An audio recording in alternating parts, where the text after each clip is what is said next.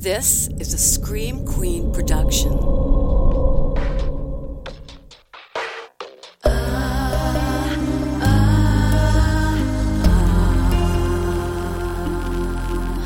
I never will forget the tragic ending met the day your last sunset.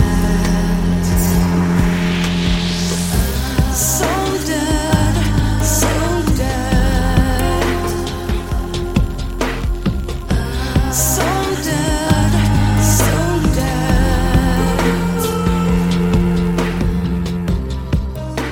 Welcome to So Dead. I'm your host, Jen Carpenter. This True Crime Tuesday is going to make the million of you that suggested this case to me over the summer very happy, because today we're talking about the Netflix documentary Girl in the Picture, which this is a story that I heard for the first time on My Favorite Murder years ago, but I somehow missed, or maybe it wasn't mentioned, I'm not sure, the Michigan connection. So let's get into it. Shortly after midnight on April 25th, 1990, three men traveling to Oklahoma City for business came upon a gruesome discovery. They'd just exited the I-35 off-ramp that would lead them to the local Motel 6 when one of the men spotted a high-heel shoe lying in the middle of the road. A bit further up, they spotted something else. A young woman lying face down in the gutter, her limbs twitching wildly as her body convulsed. The men called 911 and first responders descended upon the scene. The gravely injured woman was rushed to the hospital as the Oklahoma City Police Department began their investigation. The petite blonde, who appeared to be in her early 20s, looked to be the victim of a hit and run. Scattered in the ditch were a Walkman with headphones, various grocery items, and a few pieces of a vehicle, a windshield wiper, a broken radio antenna, and some chips of red paint. It appeared that the young woman was returning to the Motel 6 with groceries from the nearby truck stop, listening to music as she walked, when she was run down and then left for dead. But was it an accident or an intentional act? To answer that question, authorities first had to figure out who the pretty young blonde, who might not make it through the night, was. While police questioned staff and patrons at the motel, as well as at the truck stop and the adjacent restaurant, hospital staff tried to get any information they could from the victim, who was semi-conscious and repeatedly calling out, "Daddy." She was in rough shape, but she had no broken bones or open injuries, which was rare for someone who'd been struck down by a vehicle on pavement. She was listed in stable but serious condition. It wasn't until the next morning that a disheveled man in faded jeans and sneakers, who looked old enough to be the Jane Doe's father, showed up at the hospital claiming to be her husband. He identified himself as 41-year-old Clarence Hughes and his wife as 23-year-old Tanya Hughes. He said that they, along with their 2-year-old son Michael, had traveled to Oklahoma City from Tulsa to see a doctor and were staying at the Motel 6 near where Tanya was hit. She'd left the night before to go get groceries, and Clarence had fallen asleep waiting for her to return. When he woke up in the morning and found that she was still not back, he began asking around, and a clerk at the truck stop told him about the woman who'd been hit by a car. Authorities at both the Oklahoma City Police Station and Presbyterian Hospital were relieved. Their Jane Doe mystery was solved. Except it wasn't, because everything that crusty old man told them was a lie. Her name wasn't Tanya Hughes. His name wasn't Clarence Hughes. They weren't married. And the little boy traveling with them wasn't their son. Through further investigation, authorities found that the young woman wasn't Tanya Hughes from Tulsa. She was Sharon Marshall from Georgia. And Clarence Hughes was really Warren Marshall. And he wasn't the young woman's husband. He was her father. But that wasn't quite right either. For the truth, the whole truth, and nothing but the truth, authorities embarked on a decades-long search that eventually led them to a small Detroit suburb and a story they wouldn't believe. By the time her passed and the FBI caught up with her, the woman formerly known as Sandy Chipman was in her 60s, wheelchair-bound, on oxygen, and living in a tiny, cluttered trailer in Newport News, Virginia. She'd gone by half a dozen last names in her life and birthed just as many children. She was frail and had aged well beyond her years. A sad, sad existence. Karma, perhaps, for the sins of her youth. Sandy Chipman was born around 1950, the eldest of 3 children. Her father was a General Motors executive, and her mother was a housewife. Sandy was pretty and super smart. Her IQ was off the charts. She attended W.E. Groves High School in Beverly Hills, Michigan, a small suburb of Detroit with a population of about 10,000. There, she met fellow student Cliff Savakis, who was 2 years her senior. The two dated all throughout high school. Being older, Cliff graduated first, obviously. He took a few college classes, and then he dropped out right around the same time that Sandy was graduating. The two got married right after Sandy's graduation, and within a few months, Sandy was pregnant. The couple was excited about the baby, even though they were very, very young. But their happy family would have to wait because Cliff was drafted into the Army and sent to Vietnam, which is where he was when his first child, a daughter named Suzanne, was born on September 9th, 1969. It would be 6 months before Cliff got to see and hold his baby daughter for the first time, but his family reunion was anything but joyous because his 19-year-old bride informed him that she'd been seeing someone else and she was pregnant. Cliff filed for divorce, but he and Sandy were still technically married when she gave birth to her second daughter, Allison, in 1970, so his name was on the original birth certificate, and the baby was given his last name. Sandy gave birth to her third daughter, Amy, a year later in 1971. By that time, she was married to Allison and Amy's biological father, Dennis Brandenburg, the guy that she had been cheating on Cliff with, but that marriage didn't last long either. And soon, 23-year-old Sandy was a twice-divorced single mother with 3 children and a 4th on the way. Sandy's parents had left the Detroit area and moved to Charlotte, North Carolina, so Sandy and her 3 girls followed them there for a fresh start. Sandy got on welfare, but she needed some supplemental income, so she turned to sex work while she was pregnant. By the time her 4th child, a boy she named Philip, was born in April of 1974, Sandy was also big time into drugs. Now, there are conflicting reports on what happened to baby Philip. Many accounts of this awful story claim that he met the same horrible fate as his sisters, but the truth is that Sandy never even took him home from the hospital. When Sandy gave birth to Philip on April 12, 1974, she was lodged at the same hospital as one of her co-workers from a local sewing company who'd given birth just 2 days prior and tragically lost her baby.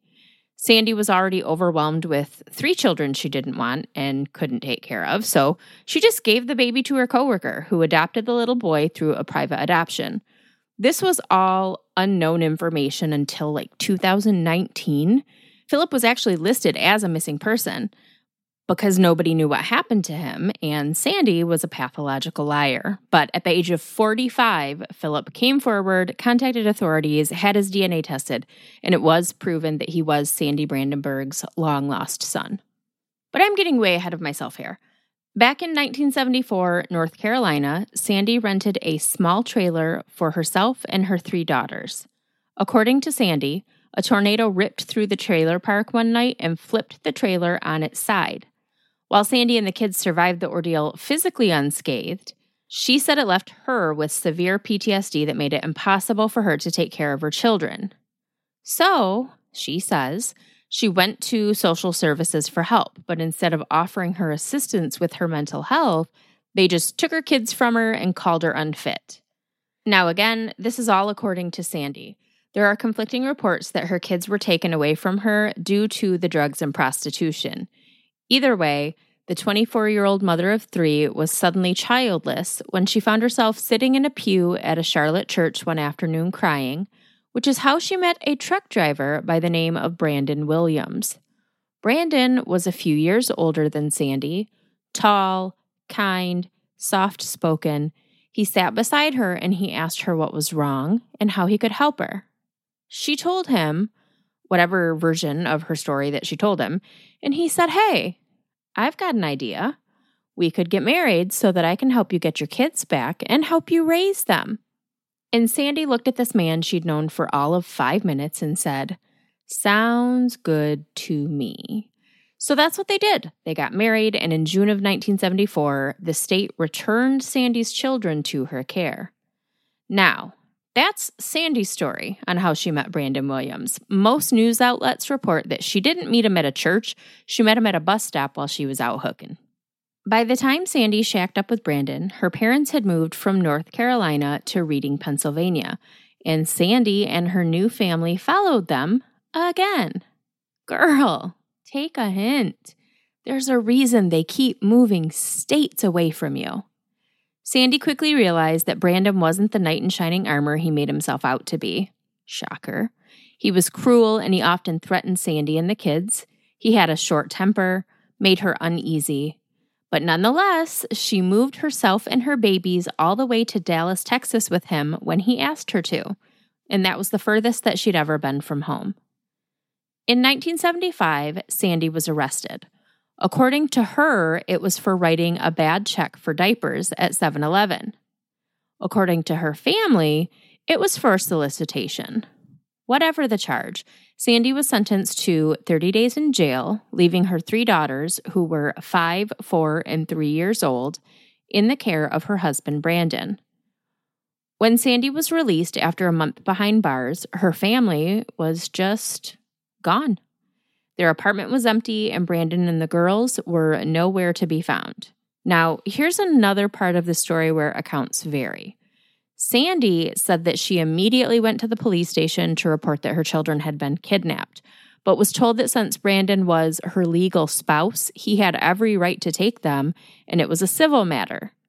According to the police, though, no report was ever filed. In fact, when Sandy's family, who was very familiar with her propensity for lying, contacted police themselves, they were told that Sandy was still heavily involved with the drugs and sex work scene and that she'd sold her eldest daughter, 5-year-old Suzanne, to Brandon Williams, then taken the younger girls to Oklahoma to try to sell them also.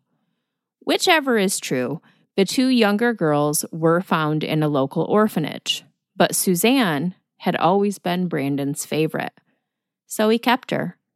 Whether Sandy tried to look for her daughter or not, which is hotly contested, it wouldn't have mattered because Brandon Williams didn't exist. His real name was Franklin Delano Floyd, and he was a violent fugitive wanted by authorities in several states. Franklin Delano Floyd was born in Barnesville, Georgia on June 17, 1943. He was the youngest of 5 children of Thomas and Della Floyd. Thomas was a cotton mill worker and a raging alcoholic who died just after Franklin's first birthday. Della Floyd was suddenly a 29-year-old single mother to 5 children, a cross she found too heavy to bear. So eventually the children wound up at the Georgia Baptist Children's Home in Hapeville, Georgia. According to Franklin, he suffered unspeakable physical and sexual abuse at the hands of staff and older children. The abuse began when Franklin was just 6 years old and didn't end until he was kicked out of the home at age 16.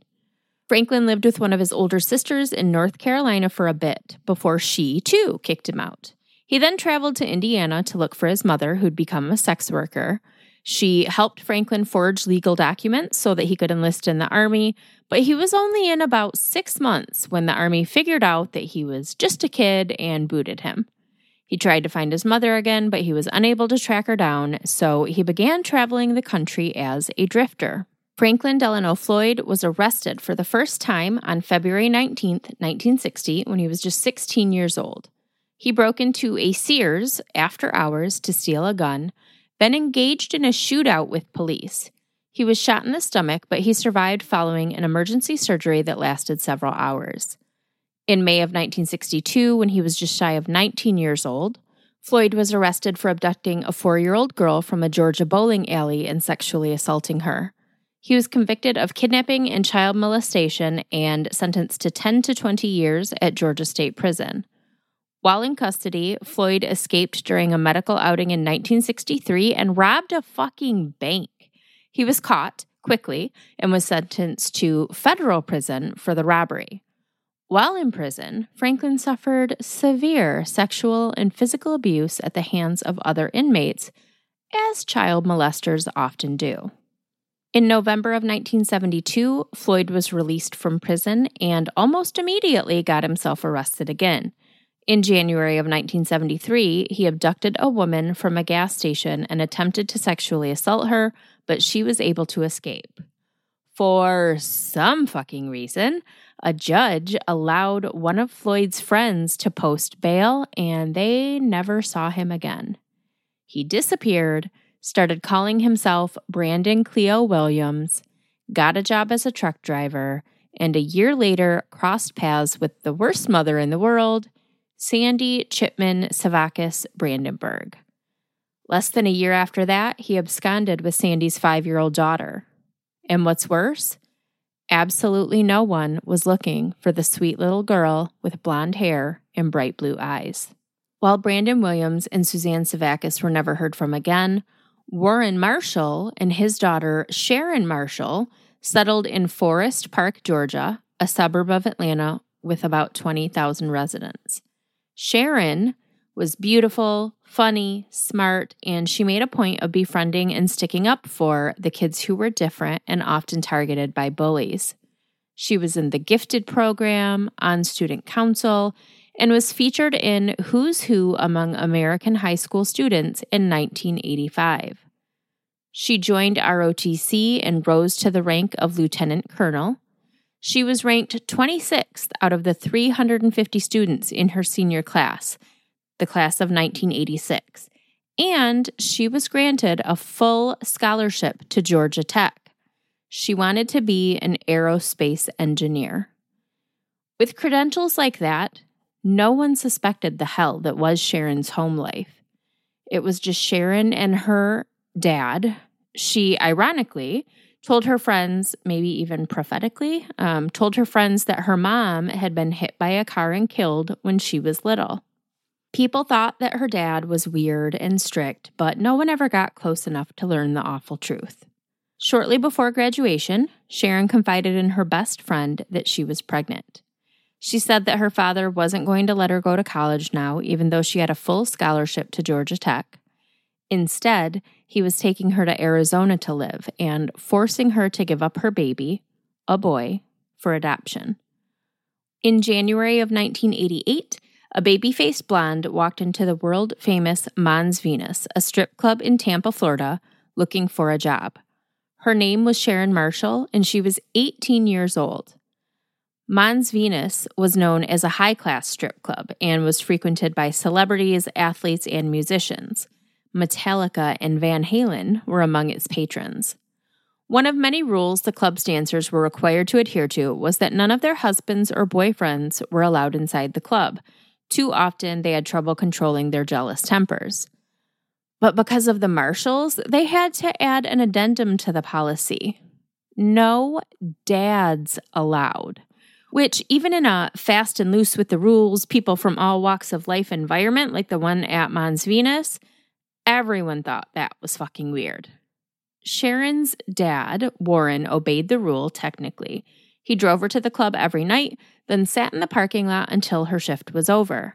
So even though he wasn't inside the building with Sharon, she always knew he was there.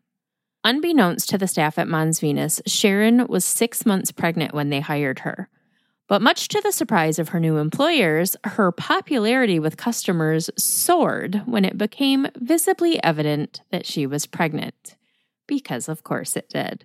So she danced right up until April 21st, 1988, the day that she gave birth to a little brown-haired, brown-eyed baby boy that she named Michael.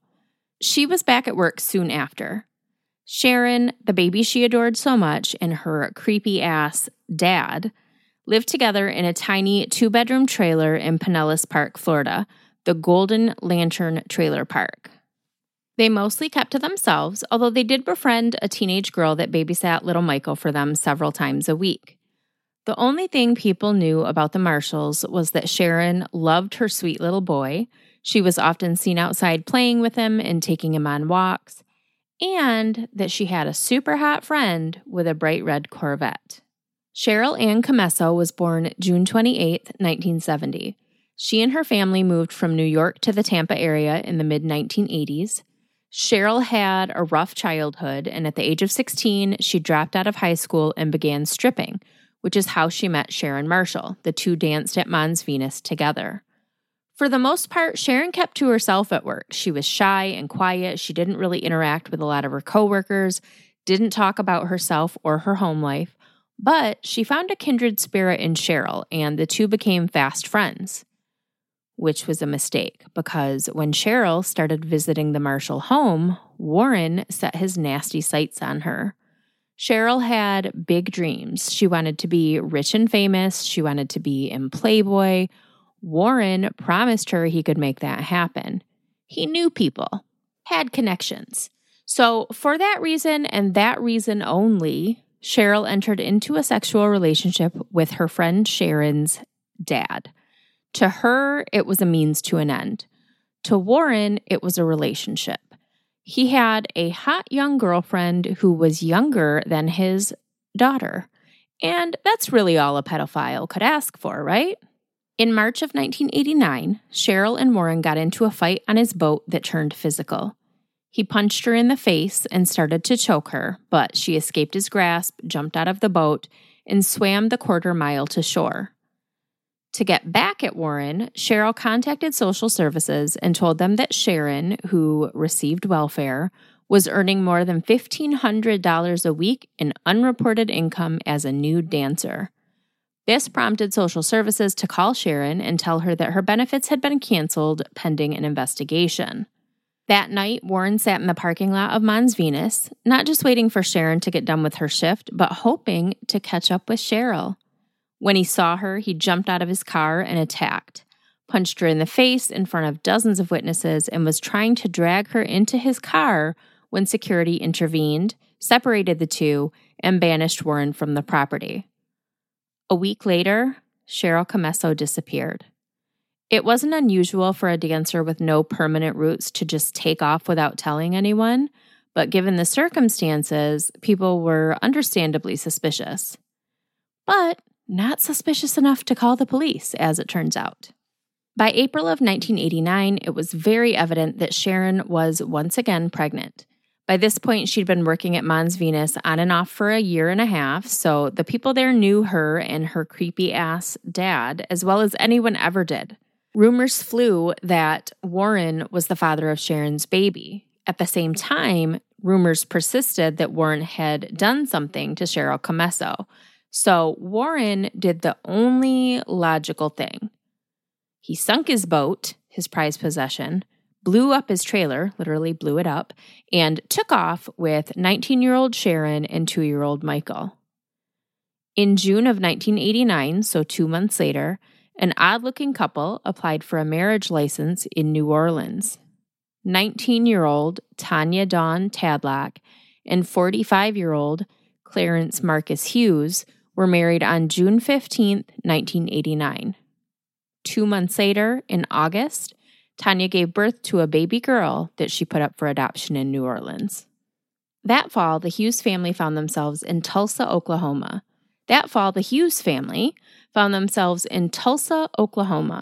Tanya got a job at an establishment that was a far cry from the Mons Venus. If the Mons Venus was the creme brulee of strip clubs, Passions was a stale Oreo with the cream missing. Tanya, Clarence, and little Michael lived in a tiny, shitty trailer in Tulsa, and Tanya stripped 7 days a week while Clarence stayed home with Pookie, which was little Michael's nickname. The crew at Passions came to loathe Clarence Hughes, just as the crew at Mons Venus had loathed Warren Marshall. It was clear to all that he was off. He worked Sharon half to death and took every penny. He stalked her relentlessly, calling the club hourly to check in with her. She was always showing up at work with fresh bruises on her body. When her colleagues suggested that she leave her husband, she expressed fear that he would kill her, a statement that he confirmed on more than one occasion in front of multiple witnesses. Even with Clarence monitoring her every move, Tanya managed to strike up a relationship with a regular customer at Passions, a college student named Kevin Brown. The two would sneak out for dates while Clarence sat in the parking lot waiting for Tanya's shift to end. Things got serious between Tanya and Kevin, and he offered to take her and Michael away from their horrible life with Clarence Hughes. It took some convincing. Tanya was sure that Clarence would have them all killed, but in April of 1990, Tanya and Kevin began making real plans to escape. Before the month's end, however, Tanya was lying in a hospital bed with a serious head wound, the victim of a random hit and run. As he did with most people, Clarence Hughes raised the red flag alert with staff at the hospital where Tanya was being treated. His behavior was odd. His story didn't make sense, and Tanya's injuries weren't consistent with being hit by a car. Her worst and most concerning injury was a traumatic brain injury caused by blunt force trauma, which, sure, that can happen. If you're hit by a car, you're going to hit your head on the car or the ground or both. But that was her only injury. No scrapes, cuts, just a few bruises, no broken bones, which made it look more like she'd been bludgeoned than run over. Hospital officials said as much when one of Tanya's friends from Passions made the 4-hour drive from Tulsa to Oklahoma City to visit her. Tanya was in a coma, but she was progressively getting better and was starting to respond to voices and commands. On the evening of April 29th, Clarence Hughes visited his wife and spent several hours alone with her in her room. The following morning, her vitals started failing unexpectedly, and by the afternoon of April 30th, 1990, 20-year-old Tanya Hughes was dead, to the shock of the hospital staff who thought she was getting better. Clarence, who was not at the hospital when Tanya died, despite being notified that her condition was dire, ordered that his wife's organs be donated and her body be cremated, stat. Tanya's coworkers at Passions offered to pay for a funeral and to have the body taken back to Tulsa, to which Clarence eventually agreed. But here's something odd. In the 5 days between Tanya's accident and her death, Clarence had cleared out the trailer in Tulsa and rented an apartment in Oklahoma City. That apartment is where Child Protective Services went the day after Tanya's death, May 1st, 1990, after receiving a call from Clarence Hughes. He told them that his wife had just died and he needed someone to take care of 2-year-old Michael for a week while he got his affairs in order, which included attending Tanya's funeral in Tulsa and getting settled at his new apartment in Oklahoma City. But before Clarence settled his affairs, some important things happened.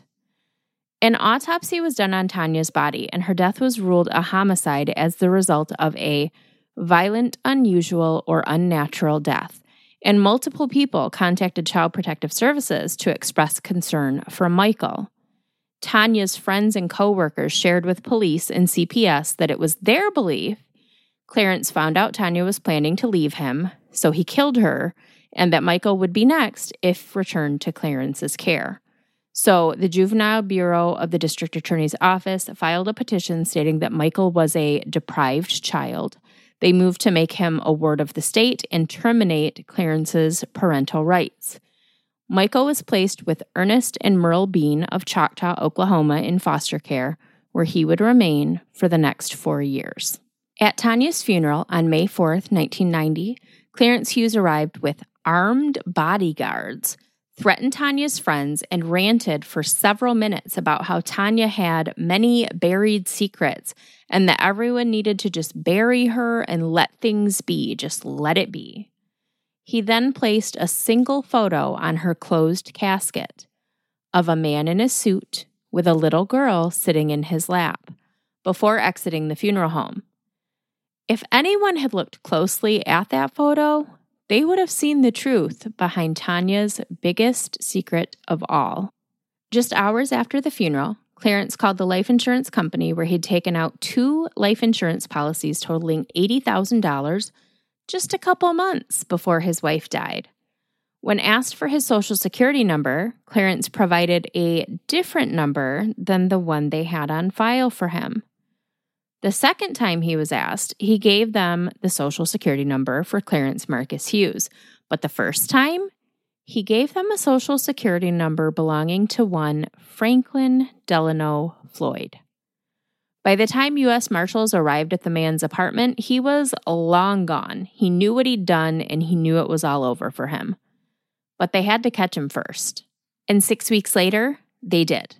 While authorities were still building their case against the man of many names for the murder of his wife, which they believed an insurance payout to be the motive for, they didn't have to wait to arrest Franklin Delano Floyd because he had been a fugitive for over 17 years.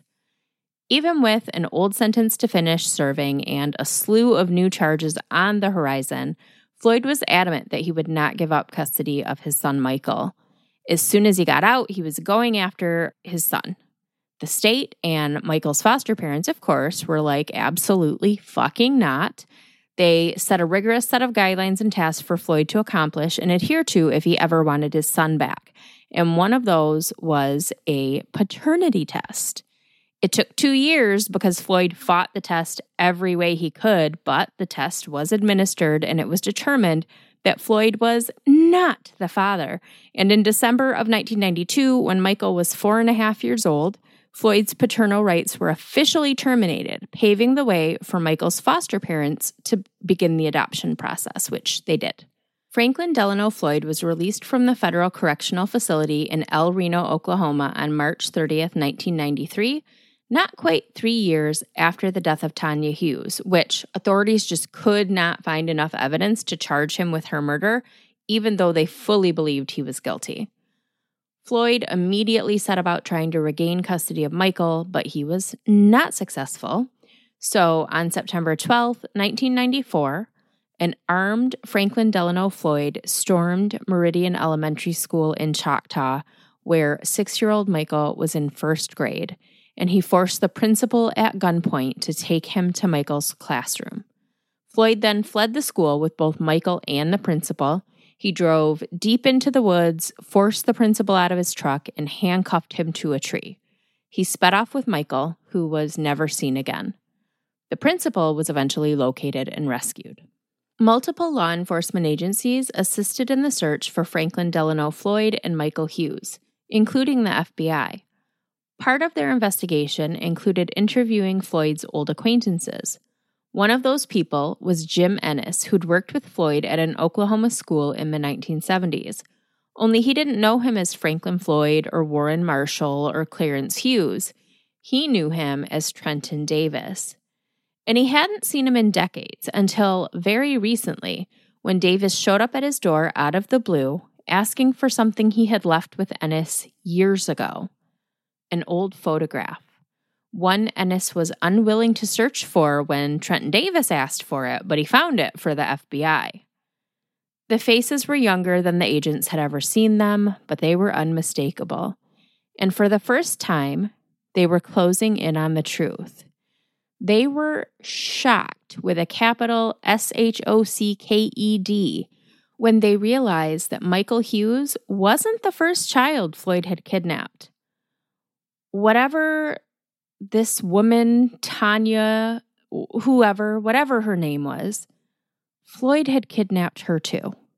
Before we start unraveling the truth to this super fucked up story, I do want to take a moment to thank today's sponsor, Magic Mind. As you guys know, I am constantly doing all of the things. I need to be able to wake up in the morning ready to be creative and productive every day. But, as you all know, I've been very open about my struggles with anxiety and ADHD, which just both of those wreak havoc on focus, creativity, productivity. I know that a lot of you have some of those same struggles, so I want to tell you about something that's really been helping me stay on track, stay focused, and just feel better all around, quite honestly. As the creator of Magic Mind, James Bashara, puts it, athletes have Gatorade and now creators have Creatorade. Magic Mind is a little shot of awesome that you can drink with or in place of your morning coffee or tea. It comes in individual 2-ounce bottles, so it's easy to take with you on the go and super easy to add to your morning routine. The effects start to kick in pretty quickly, and then I am able to go about my day dialed in, focused, and energized.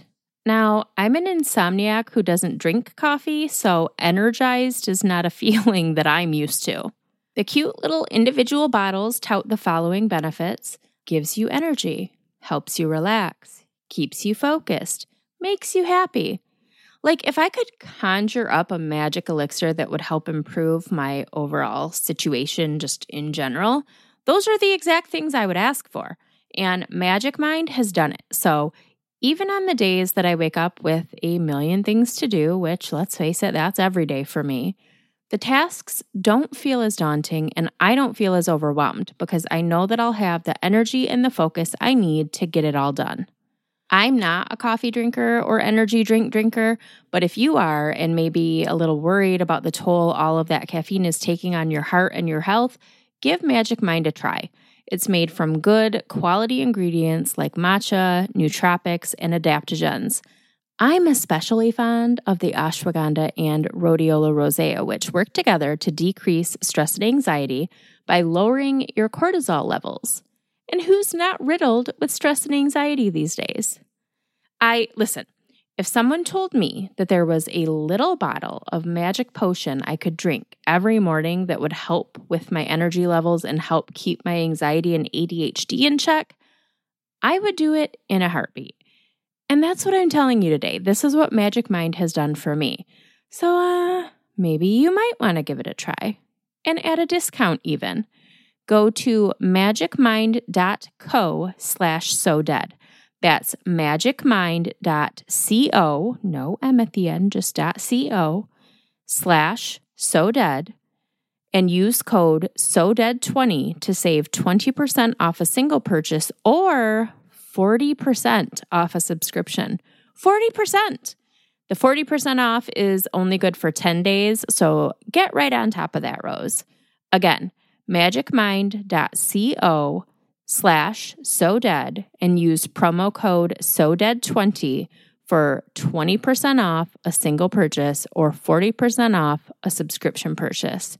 And Magic Mind has a money-back guarantee, so your purchase is worry-free. All right, let's get back to today's nightmare. Franklin Delano Floyd was arrested in Louisville, Kentucky on November 9th, 1994, 2 months after the kidnapping at the school, but little Michael was nowhere to be found and Floyd refused to talk. When news of the shocking kidnapping hit the airwaves following Floyd's capture, complete with details of Michael's mother's bizarre death a few years earlier, a woman in Georgia recognized the photo of the pretty blonde that flashed across her TV screen. It was her daughter's best friend from high school.